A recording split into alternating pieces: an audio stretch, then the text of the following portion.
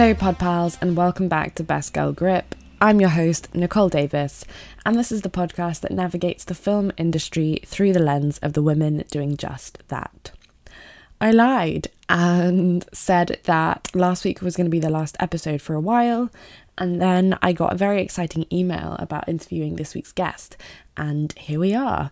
That guest is New York-based cinematographer Ashley Connor, someone whose work I've been a big fan of for quite some time. She has lensed some of my favourite independent films, including Tramps, First Match, and The Miseducation of Cameron Post, and as a regular collaborator with Josephine Decker, having shot Butter on the Latch, Thou Wast Mild and Lovely, and Madeline's Madeline. Ashley has also shot music videos for Angel Olsen, Beach House, and MGMT, plus worked on TV shows like Broad City, Rami, and High Maintenance.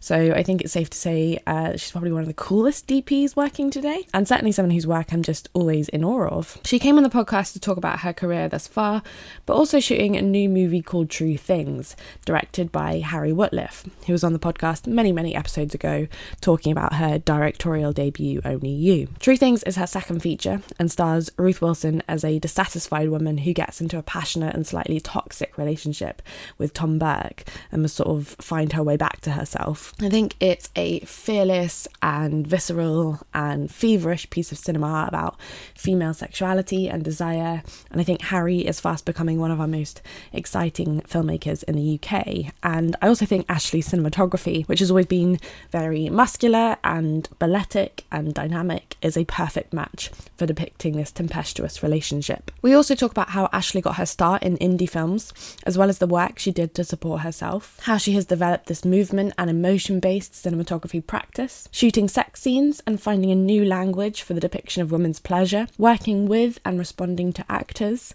and why cinematography is often like being another actor in the room, as well as power structures on film sets and how Ashley prioritises radical vulnerability to change that dynamic. It was a really special conversation. I think Ashley is a very talented artist and filmmaker, and proved also to be a very genuine and compassionate person, and just someone I think that we're very lucky to have making movies and putting women's feelings and desires at the forefront of cinema. True Things is out in UK cinemas now. If you go to truethings.film, you can find showings near you, and I highly recommend that you do. This is episode 110 of Best Girl Grip.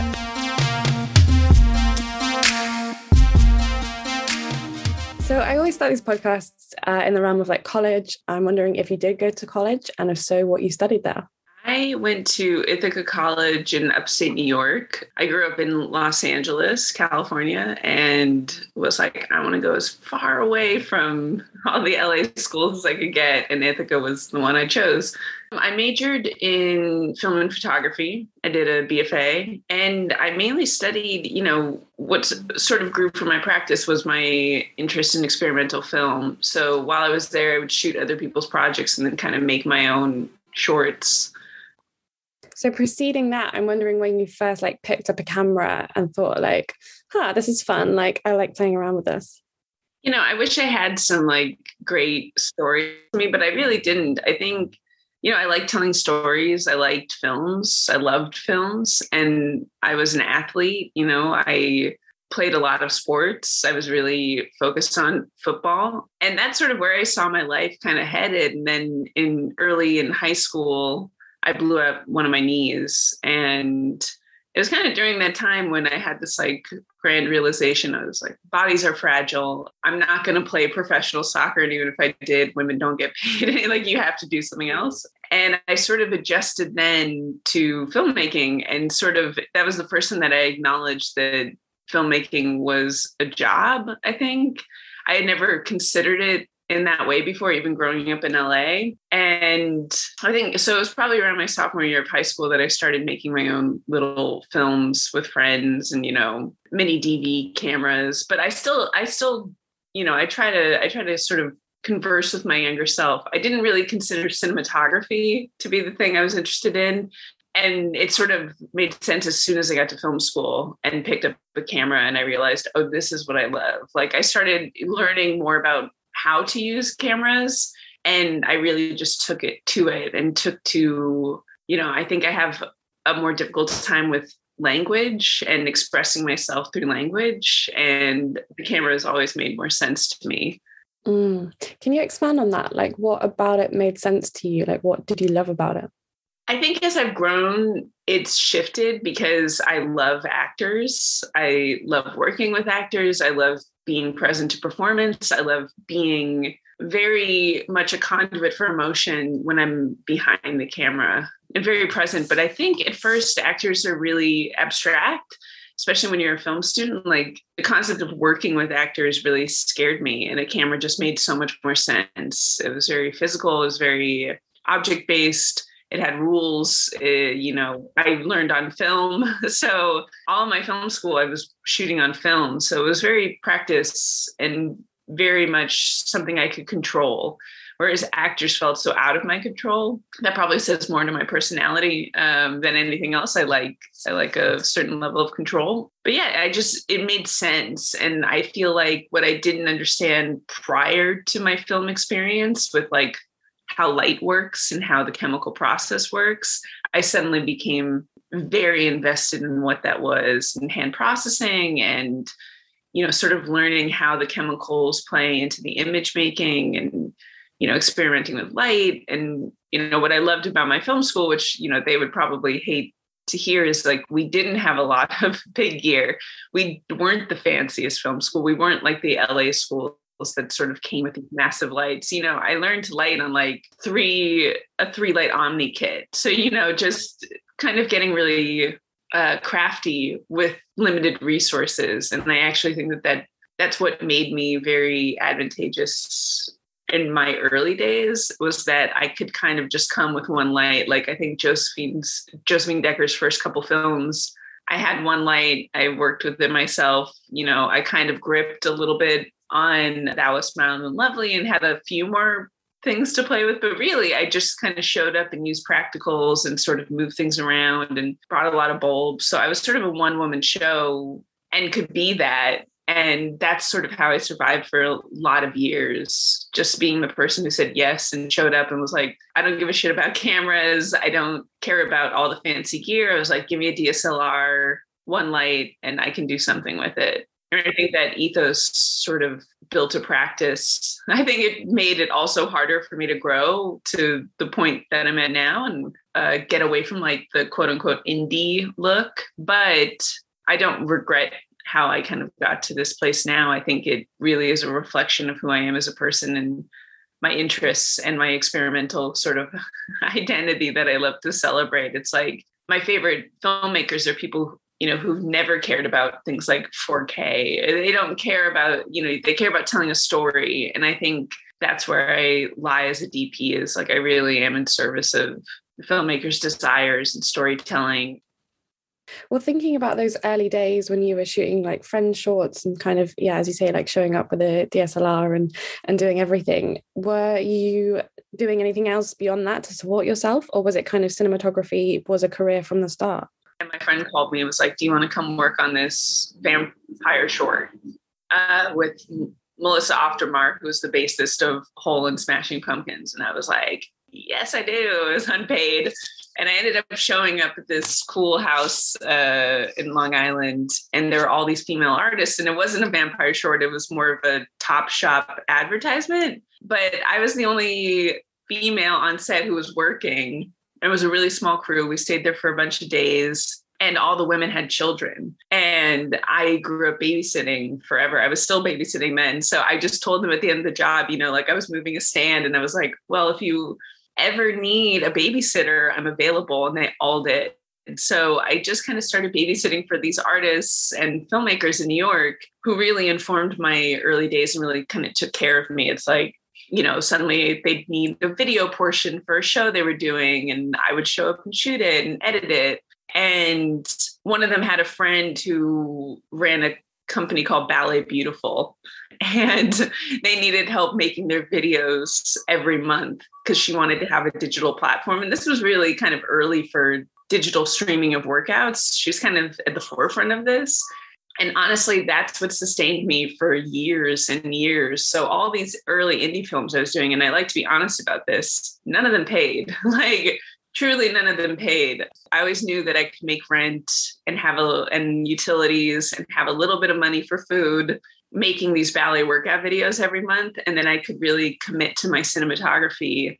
And I AC'd as well. It's not that I didn't, but by the time I was offered more union jobs and to join the union as an assistant camera person, I stopped there and I was like, well, if I'm going to do cinematography, I really have to kind of commit to doing that.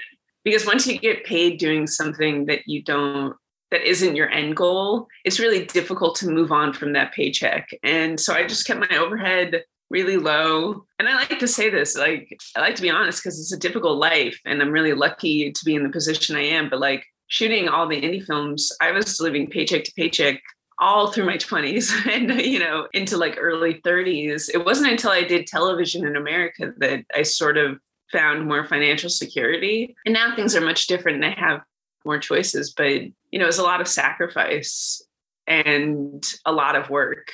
But yeah, babysitting and ballet workout videos got me through those early days and kept me protected. It kept me capable of taking no budget movies that I really wanted to do. I love the layers of that, though, that you were looking after their kids and they were kind of looking after you. But yeah, I appreciate the honesty about that.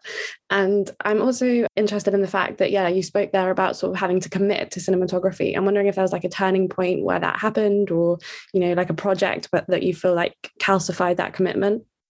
I think it was mainly seeing my other friends. I think it was mainly that I had a lot of older friends from college who also worked in camera department.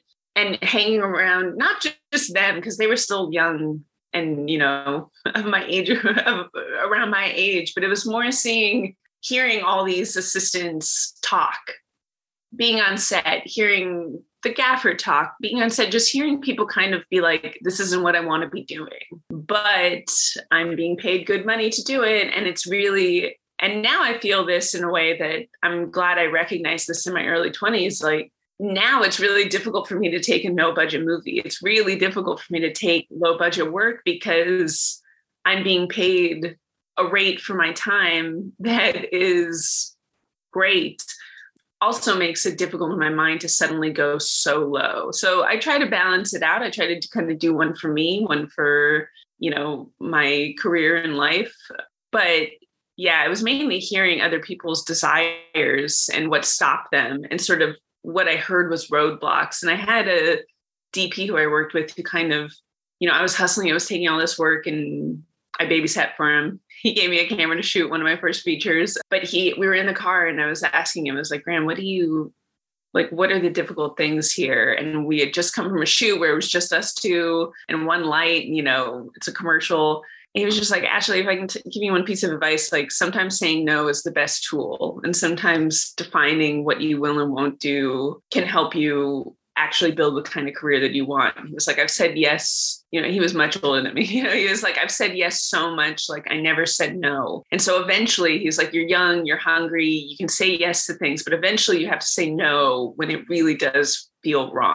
And he was like, you kind of have to save your specialness and free labor for something that really feels like what you want to be doing and say no when it just feels exploitative. And I kind of took that in and was like, I hear you. And it's not like I haven't done branded content, but I really didn't build a career on commercials. I tried to build it on my narrative side. Yeah. And I feel like you can definitely see that there's such a thread and such a voice throughout all of your work. And I'm interested in your first collaboration with Josephine Decker, Butter on the Latch, and how you met her and why you said yes to that particular project. I did this music video for a band. It was my first time shooting on a DSLR. It kind of, it doesn't look great is what I'll say, but I had a really great time with the band and it taught me a lot. And it was sort of the first time that I had worked with somebody who wasn't a friend from college. A friend from college had recommended me for the music video. And yeah, it felt very special going to a set where I didn't know everybody. But from meeting that band, one of the band members went to a party, some art event, and met Josephine. And Josephine was talking about needing a new DP. And he was like, I've got somebody for you. And then he invited both of us to his birthday the next week and to sort of get us to meet. And we met immediately argued about gender politics and objectification of women. And we just really got into it. And she was like, I'm shooting a short coming up. Do you want to do it with me? I was like, of course I do. Yes. And so our friendship and our collaboration was kind of born from our external interests in like theory and art. And, Josephine especially then, wasn't like a practiced filmmaker. She had made a documentary, but hadn't made narrative work. And me, I was just out of college. I showed her my thesis film. I sent her my sort of short experimental films that I had made, and she loved them. And that's sort of how we started working together. Her first short we shot on film, and then Butter on the Latch. And that was Mild and Lovely. We shot on DSLRs. And I look back and just how fearless we were. And, we showed up in Mendocino. It's funny, Criterion just posted the film for the female gaze series they're doing. And I saw this image, this out of focus, blurry shot, and it just took me right back. I always think that filmmaking is kind of like keeping an elongated diary. I can go back to the moment that I'm shooting things and really think about who I was and what I was doing. And, we showed up in Mendocino. I had one battery powered light. There was no electricity. At first, Josephine rented me a Steadicam because she wanted it to be on Steadicam, and I had no idea. So I was like, sure, I can do Steadicam. I had a DSLR. I could not, with a full Steadicam rig, and I'm not a Steadicam operator. That got pushed aside really fast, but the image that they posted was from the first shot of me wearing the rig. And I just remember having a full-blown panic attack, like, this is going to be a disaster. I have no idea what I'm doing. But those early films, it was just Josephine, me, a sound person on Butter on the Latch, and the actors staying in a cabin without electricity. There was one building at the campground that had electricity, so I'd have to go charge the batteries there and kind of run back and forth wherever we were in the woods. But we really just went for it. And that's a movie that's built out of intuition. And I think our collaboration was really built out of intuition and Josephine seeing something in me that maybe I didn't see in myself at the time.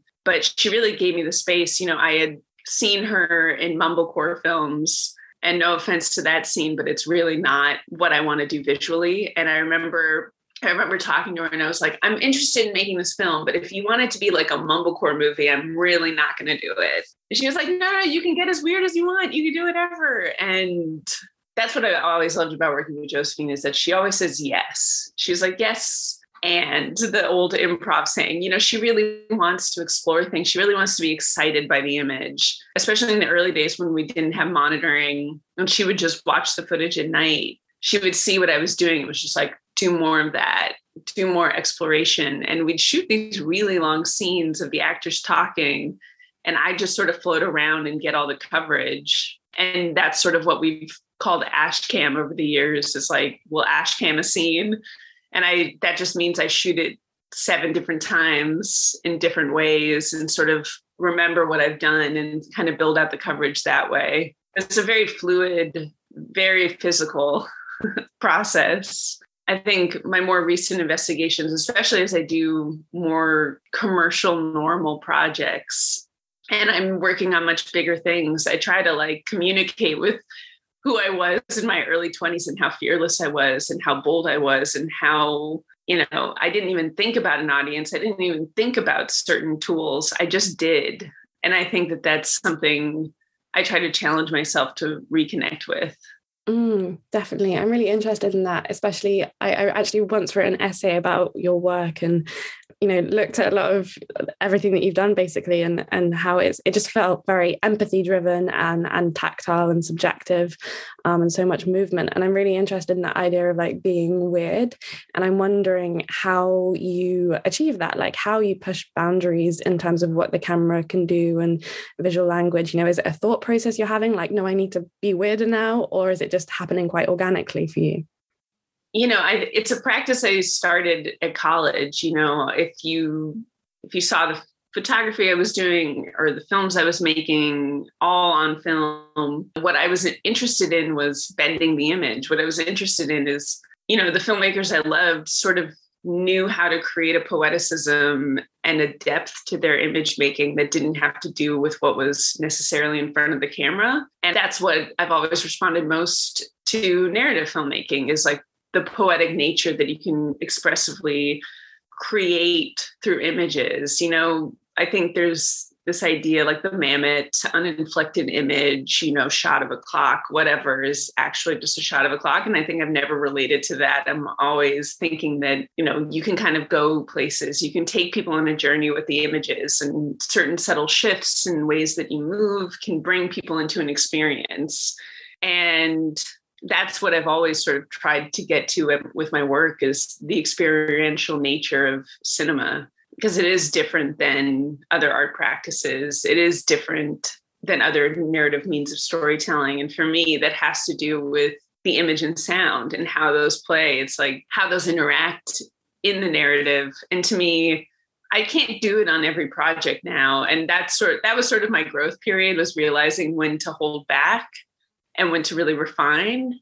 But that's still what I love the most. Like that's what I loved about True Things. You know, when I sort of talked to Harry about the movie and she wanted it to be this experience, I was like, that's something I can grab onto. That is something that I can hold on to. And I really related to the character of Kate and her experience. And, you know, this idea of like jumping off the deep end for somebody. And that's something I am as a person, as a friend, as a romantic partner. You know, I want to jump off deep ends and like go there. And so it was really about talking about what that experience meant. I think that this is at the heart of my work, is I love talking to filmmakers about what you want the audience to feel. How do you bring them there visually and kind of get to like the underbelly of emotional feeling? And I want them to be visceral. I want you to respond. I think, and maybe that comes from the DSLR days. Like I didn't understand how big the images would get, but seeing those big, I was like, this just feels different.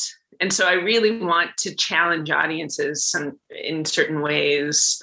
I always say making a beautiful image is really easy. Everyone has camera phones. Everyone does it all the time. We're all ingesting so many beautiful images all the time. So for me, mine's got to go deeper than that. I think my work never makes a great still. It makes a good experience. Like I'm not really an Instagram DP. You know, I don't have those kind of frames to grab from. But I think what I do have is that my frames add up into a feeling. They have to be experienced, I guess. As someone who once tried to take screen grabs from Madeline's Madeline, I would, definitely agree with that. I mean, I tried to, and it just doesn't capture it. I just look at it and I'm like, I see it, but this moment, it's about the movement. It's about, you know, I always call it a dance with the actors, like especially Ruth Wilson. You show up for them because they're showing up to play the character. And when you see that level of honesty or like that level of commitment to performance, it really challenges me as a collaborator with them to do more and to really like listen to them in the moment. It's like being another actor in the room.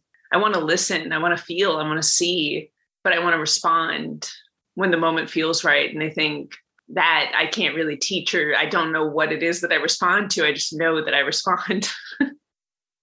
Well, that's a perfect segue to talking more deeply about True Things. And I'm working with Ruth Wilson and Tom Burke. You know, I'm just always fascinated with that relationship with a cinematographer and actor, because you're so close, probably closer than the director is. And so I'm assuming that there would be conversations with the actor beforehand about how you're going to work and how the camera's going to move and maybe how they like to work. You know, is that something you're setting up quite formally? Or again, it's happening just by playing with one another and getting a feel for how one another moves and thinks?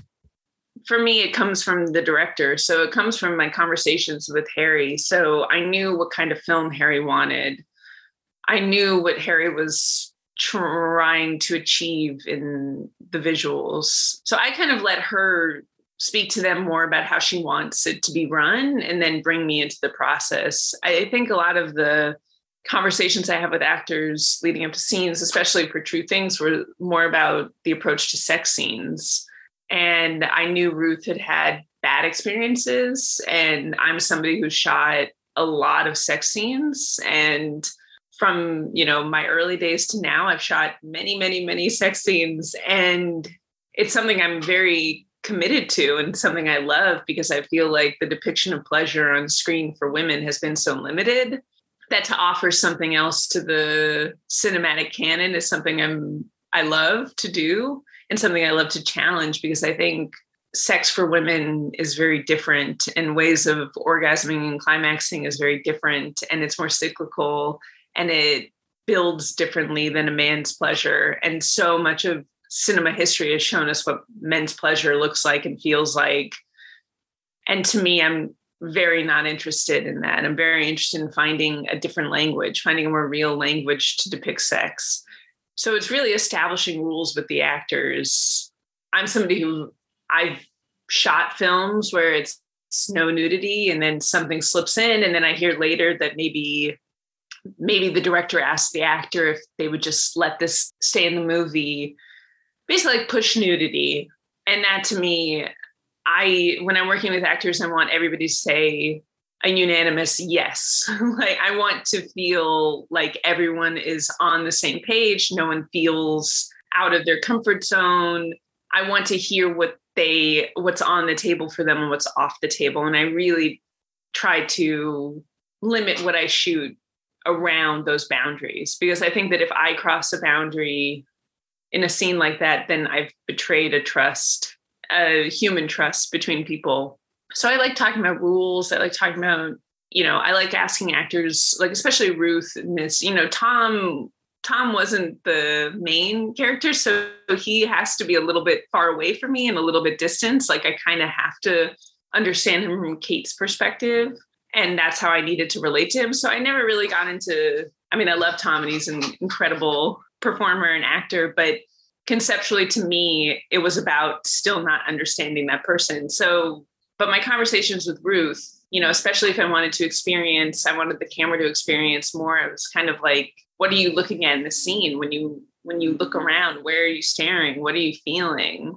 And then seeing her in the moment and kind of quickly internalizing that into how the coverage could speak to what she's experiencing. So that also has to do, and Harry and I, sometimes it would mean not starting in the wide. Sometimes it would just mean getting into it because we wanted to see where she wanted to go. And I'm somebody who lets actors move. I like to light spaces as much as possible. I can piss off gaffers a lot because they want to be doing so much. And sometimes I want to be doing so much, but for a movie like this, I had to give them free range. I didn't want so many dead zones. I wanted it to be about where Ruth wanted to walk. And that means releasing some of the tension of my lighting and not being so boxed in. It's just saying, go experience the space. Again, the pleasure of my job is great performances. And I think I'm somebody who is an empath. And when I can feel something, I feel it very strongly. So I try to follow that feeling and I try to not ignore it. I've like recently started therapy, which is great for everybody. Everyone should do it. But I've been exploring these conversations about like what makes me such an emotional conduit. And I think it's my strength in storytelling that I'm just like a little open gasket, ready to feel it all at any moment. I also want to talk about this really gorgeous scene in a nightclub, and just on a technical level in terms of how you set that up and how you choreographed it with Ruth. It seemed like, a classic Ashcan moment. So how did that come together? The other part of this that I haven't even brought up was we started shooting the movie and got a week into filming when lockdown started. So we shot a week of The Office. The movie has this sort of like boring office job that she works, and we only shot The Office. And then we took a break for months. And when we came back, it was a very different world, obviously, but it required more trust with the actors, more presence. It was much smaller. It was so scary making a film at that time. Those early days, there was just such a lack of understanding of how the virus worked that you were so scared all the time and so anxious. But it meant keeping a really tight quarters with the filmmaking team. And with our little group out in Ramsgate, we kind of only hung out with each other or didn't hang out at all. Like, we're just little shut-ins. But the dance number was our last night in Ramsgate before we went to Spain. But we knew that we had more control with background there. So we kind of adjusted. But it also meant that we only had maybe 20 people. I forget how many people we had to fill the nightclub, but it was not enough to fill the nightclub. So we just sort of used the background to create this circle around Ruth. And I created the lighting around the club to just flash and blink and be really dark. But that was a necessity to the background. We knew that we couldn't fill the space, so we just had to build it to be something different. And I think on the day, Perry and I were talking and trying to figure out how to break this down. It was like, well, what if we just lost all the people and built it between like a throbbing club and her own personal experience? And it just clicked into place for both of us. Like, oh, of course, that's how we should approach it. And Ruth was just game. Ruth chose the songs, picked it out, and I just let her go. And, I was getting hit with dancing bodies everywhere, but it was also so fun because I think that no one in that room had done that in so long that it also felt very cathartic for me to be dancing around with the camera. It was a really fun day. And so it felt so good and so fulfilling to be in that moment with her. And it felt so pleasurable for all of us. And I think that you really read that behind the camera and in front, and everybody was having a great time on that day.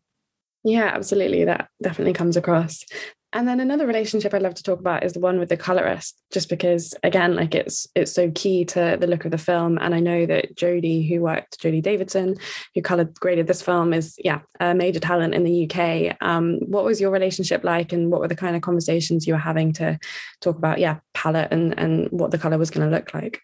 Jodie and I had shot a few episodes of this BBC show called Trigonometry, but my friend Sean Price Williams had to leave the show. So they called me and do a couple episodes, and they generously invited me to the grade back in England. So that's how I met Jodie.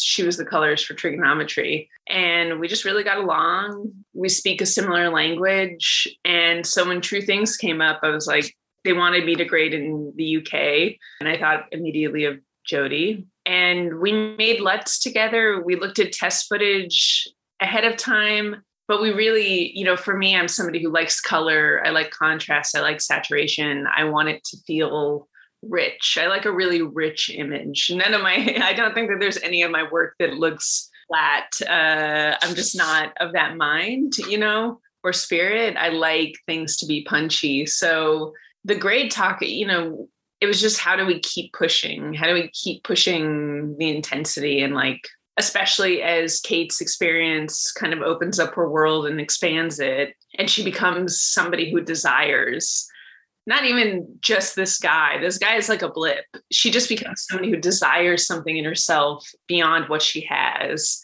And so really pulling out those colors and that experience and letting her life become more full was really important to the coloring process and how we approached the image, and how we approached the color palette with Andy Drummond, the production designer, how to make, especially The Office. The Office was sort of our foil. How do we make it very neutral? How do you kind of make it really gross? And sometimes I think there's a desire to make things look better than they do. And to me, I kept on trying to tell my lighting department, I was like, no, this space should just look gross. The space needs to feel terribly oppressive. It shouldn't feel cool. It shouldn't be lit super well. I was like, it kind of just has to feel like an oppressive office. And, Andy with the design really built spaces that felt oppressive or more disgusting, coloring palettes together, and it grew from there. I want to touch on that point that you raised earlier about being an emotional conduit, and also the fact that the job is really physical, whether or not you're in a nightclub, you're often lifting heavy equipment, and also just when you're giving so much of yourself to a project, how do you take pause or take a step back and reset? It feels a very intense job. So then how do you debrief from that? I mean, it's tough. I just did 3 days on a low budget music video this week, which is why I look like this. But I am so sore in the best way possible. I sort of build up this resistance when I'm operating, and then I can kind of tomorrow, if you put a camera on me, I'd be much more fine. But because I've taken a month and a half off, I suffered this week going full handheld for, a 12-hour day. But to me, I work out, I lift weights. I have to keep a level of strength in my body because especially as I get older, it's just getting more and more difficult to recover. And that's a reality of aging. But I've always I've taken so much pride in what my body is capable of and what I can do with the camera and how I can move with the camera. Like Grips, when they work with me for the first time and they see me kind of do a full bend into like a knee slide and pop back up again, they're like, what are you doing? Why are you? Again, my knees aren't as great as they used to be, but I really do have to, and this is what I tell young women, I'm like, it is physically demanding. There's no two ways about it. You can take away the weight of a camera. It doesn't matter. If the balance is off, you're going to suffer, and it's going to be heavy. So I try to really respect my body and listen to my body and keep it like a little machine, especially when I meet with young women. I'm like, it is tough. I'm not going to tell you it's not going to tell you it doesn't hurt. I'm not going to say it's easy. I'm going to say, and maybe this is my ex-athlete mentality of training, but you really do have to kind of rise to the occasion to like make it so that your body can function under the most stressful circumstances. Even if I wasn't operating, it's still physically demanding on your body because I always want to be around the action. I always kind of have to see it through my eyes in some way, even if I'm having operators be at the cameras. I just wrapped Nita Manzoor's movie, Polite Society, and it's sort of like a kung fu kids flying through the air. And I had this great realization, like something I've kind of been not embarrassed about, but weirdly like quiet about is I'm a black belt and I practiced karate and Hapkido for over a decade and as a kid, but I realized that informs so much of my camera movement as well. And it informs so much of how I approach and like how I move with the camera. And so working on a movie that had karate in it was really fun to sort of re-engage with my past self. Oh, that's awesome. Yeah, I'm so excited for that film. You referenced obviously shooting a music video this week, and I know you've done stuff with Angel Olsen and lots of other artists, but you've also, worked across TV, features, even Jenny Slate's comedy special. Is that a conscious choice to like keep things fresh for you? And does it change the work, or like does the nuts and bolts of what you're doing remain the same regardless of the format or medium? I think I didn't realize how unique my career has been until somebody else says, and I was lecturing at Christine Vachon's class and she sort of brought it, I think it was in like an intro of me, and she brought it up and she was like, she's done this and this and this. And, she said how unique it was that I had sort of floated between all these practices. And I never thought about it like that because all my decisions relate to what I'm interested in. And, Broad City is a show that I loved. I shot the final season. It was a show that I loved. Visually, it's not necessarily my thing. It's comedy, like it's about the girls, it's about the comedy, but I love the show so much that I was like, of course I'll shoot it, yeah, let's go. But to me, I just follow what I love. I follow voices that I love. I follow people that I want to work with. I think I didn't really realize how constructed certain people's careers were and how focused they were. And to me, I like being excited. I like differences. I like changing. I think that's the beautiful thing about being a cinematographer and not just a director. Being a director, sometimes you have to like really refine your vision, especially early in your career, so that people understand who you are and what you bring to the table. Unless, of course, you just want to be, a studio person who shows up and is like affable and fun to work with, and there's other people calling some shots. But, I think for me, I like the difference. I like changing over. I like that every couple of months, last summer I shot an Amazon TV series with Sissy Spacek and J.K. Simmons that'll be out soon called Night Sky. And that was a little bit more austere, a little bit more Spielberg-y, soft sci-fi. And then I went and I did Nita's movie, which is more like a teenage Tarantino, kind of goofy, but really fun action movie. And to me, these are both parts of myself. These are both interests that I have. And I knew that I had Harry's movie coming out, which True Things is a little bit more of my artistic side and my personal practice, but I like speaking so many different languages. I like expanding my practice, and I like pushing my visual sensibility into these other realms, because I think filmmaking has to be pushed forward. I think if we want it to adapt, if we want it to change, if we want to make space for new voices to come in, then we have to be able to tell stories differently, and we have to be open to showing them differently, because they've only been fed to us in one certain way. So I think that that's what interests me. That's what interests me in doing a comedy special. I'm not a comedy special person, nor do I necessarily want to start a career shooting just comedy, but it was really exciting because I love Jenny so much. And I love Gillian, the director, Robespierre. And so it was really fun to sort of enter this strange space with them and approach it in my own way. I working with the camera team on that one, and the lighting designer, I feel like the lighting designer just kept on being like, no, that's not how we do it in the comedy special world. And when he saw the special, he emailed me. He was like, I loved it. Like, you pushed me to kind of do just subtle differences, but we got to work together again on the Eric Andre special. And he was like, anything you want. I was like, I trust you. I was like, okay. I trust you now. But that feels like it's such a good fit, because Jenny is a comedian, but it's not like a comedy special that you'd expect. It weaves in autobiographical elements and kind of personal footage in it. Yeah, as you say, you're a very kind of personal, empathetic cinematographer, and I feel like she's a very intimate and empathetic comedian. So it feels like you're singing from the same hymn sheet. And I want to talk a little bit about Sharpstick, because I know that's coming out in the UK this year. So, and again, Lena feels like someone that you thought you should have worked with before. I feel like you would have been a great kind of DP for girls. But yeah, how did you board that project, and what was the experience of shooting it like? I back to my early 20s babysitting for families. One of the women I babysat for was this artist, Sarah Sophie Flicker, and her husband, Jesse Peretz, who eventually goes on to direct a lot of girls and be an EP on girls. But this was right after I graduated from college, and I felt like I knew a lot. And I remember Sarah would always talk about her other friend who was my age. Sarah would be like, you have to meet my other filmmaking friend. She's your age. She's so sweet. You'll get along. And I was like, thanks. But I got my own friends. I don't even know what I was thinking, but she would always talk about Lena in this one way. And we just never met up. And then I remember when Girls came out, I was like, that was your friend? Or I remember when Tiny Furniture came out, because that was before. And I was like, that was the friend that you were telling me about, is this incredible person. And I was like, I'm such an idiot. And then it just felt too opportunistic to be like, remember that girl? What was her name? Lena Dunham?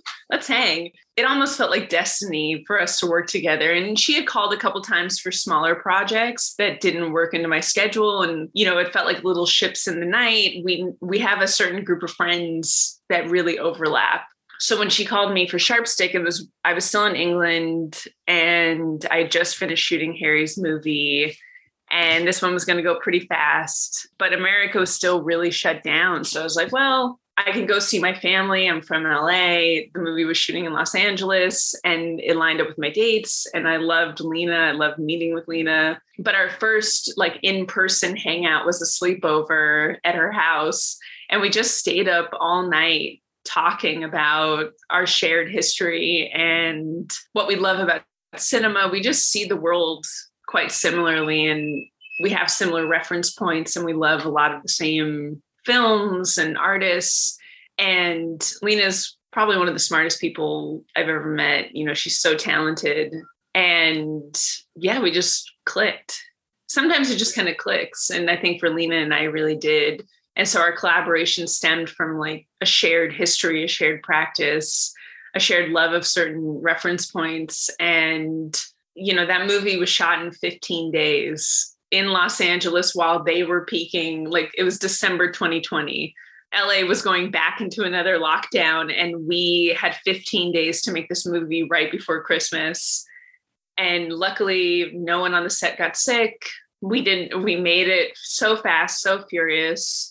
And the movie's not perfect, but I think it says what we set out to say about a young girl and desire.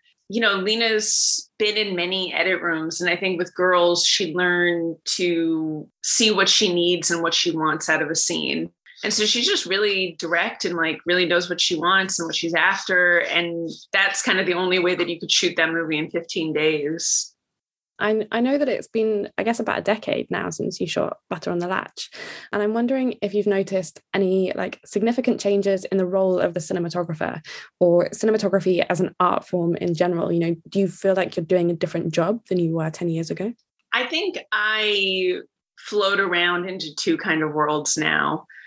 I think that my sets are usually quite non-traditional. I'm somebody who wants to investigate power on a film set and really give space for people to have voices. That means my crew members, that means my collaborators. I want people to feel part of the process. I don't want to think that, you know, I can be a boss, I can be in charge, but I don't want people to think that that's only what it's about. I want it to be more flexible. I like mentoring young women on film sets. I want them to actually succeed and like talk to me about career. Like I'm very open for education because I think I came up so differently than a lot of people. I didn't come up in a traditional film set world. So my early collaborations were so all encompassing. It was really about being there with the filmmaker, especially when I was working with filmmakers who were pretty untrained, you know, and I think my early 20s self was a little know-it-all. Now I realize how little I knew, but it was so exciting to kind of grow into the filmmaker I am today, the person I am today. And I've learned, you know, there's a space and a time to be more present. And it kind of, I have to like step back a lot more. I have to establish different boundaries a lot more. But I like being a part of the process. I like being a filmmaker. Again, this goes back to my practice. I don't think that my job is the most important job on set. I think everybody's job is so important on a film set, from sound to the PAs to everybody. And I really respect everyone who shows up to make a project together. And I think the livelihood of everybody involved informs how pleasant it can be to make the final project. So I really try to practice that on the film sets I'm on. I really try to make myself vulnerable to show them that, you know, maybe traditionally you've seen this kind of a DP always be this person, but I'm going to be different. And there's space for that. And there's growth and there's change for that. I think men have been given so many opportunities to fail and to have cronyism and to have a safety net and to have mentorship. And I'm somebody who didn't have a mentor. I'm somebody who sort of figured it out on her own. You know, to this day, it's not like I hang with a bunch of DPs. I'm still sort of in my own universe. But I also like my film sets to reflect that change. You know, to me, there are systems that haven't benefited people of color, haven't benefited women, haven't benefited minorities in general. And there's a power structure on a film set that has been so defined since the onset of filmmaking that I don't think speaks to how I like to work. I don't think speaks to me as a person. I think I like a more open-ended process. I think I like saying when I don't know something. I don't like to be the loudest voice all the time. And that means sacrificing some power. And that means approaching things differently. And that means being, you know, I'm pretty honest and vulnerable. Radical vulnerability is something that's so important to me. At least my future as a filmmaker, I want to reflect that. I want it to be a different environment where people see that other people can succeed and other types of people can succeed. And there are different ways of working than what we traditionally look at. Like, I'm not somebody who's interested in the director who's screaming at everybody and being like a dictator on set. I don't like that. I like people who are kind. I like people that are generous of spirit and really respect people's involvement, really respect that everybody has things going on. That's not to say hold up everything for everyone's problems, but it is to say, like, I think a general respect and understanding that there's something beyond just what you are making.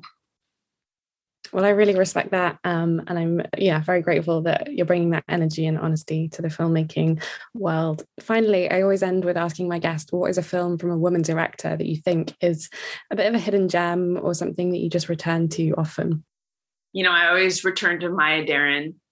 I watch the movie At Land a lot, which I think is something that when I saw it, I love Meshes of the Afternoon. I love all of Maya's work. But when I saw At Land, that spoke to me in a different way. And it speaks so much to my sensibilities as a filmmaker, and it's informed a lot of my practice. And it's something that I like to remind myself from time to time of, just because I think what she did so revolutionary was free the camera and free spaces.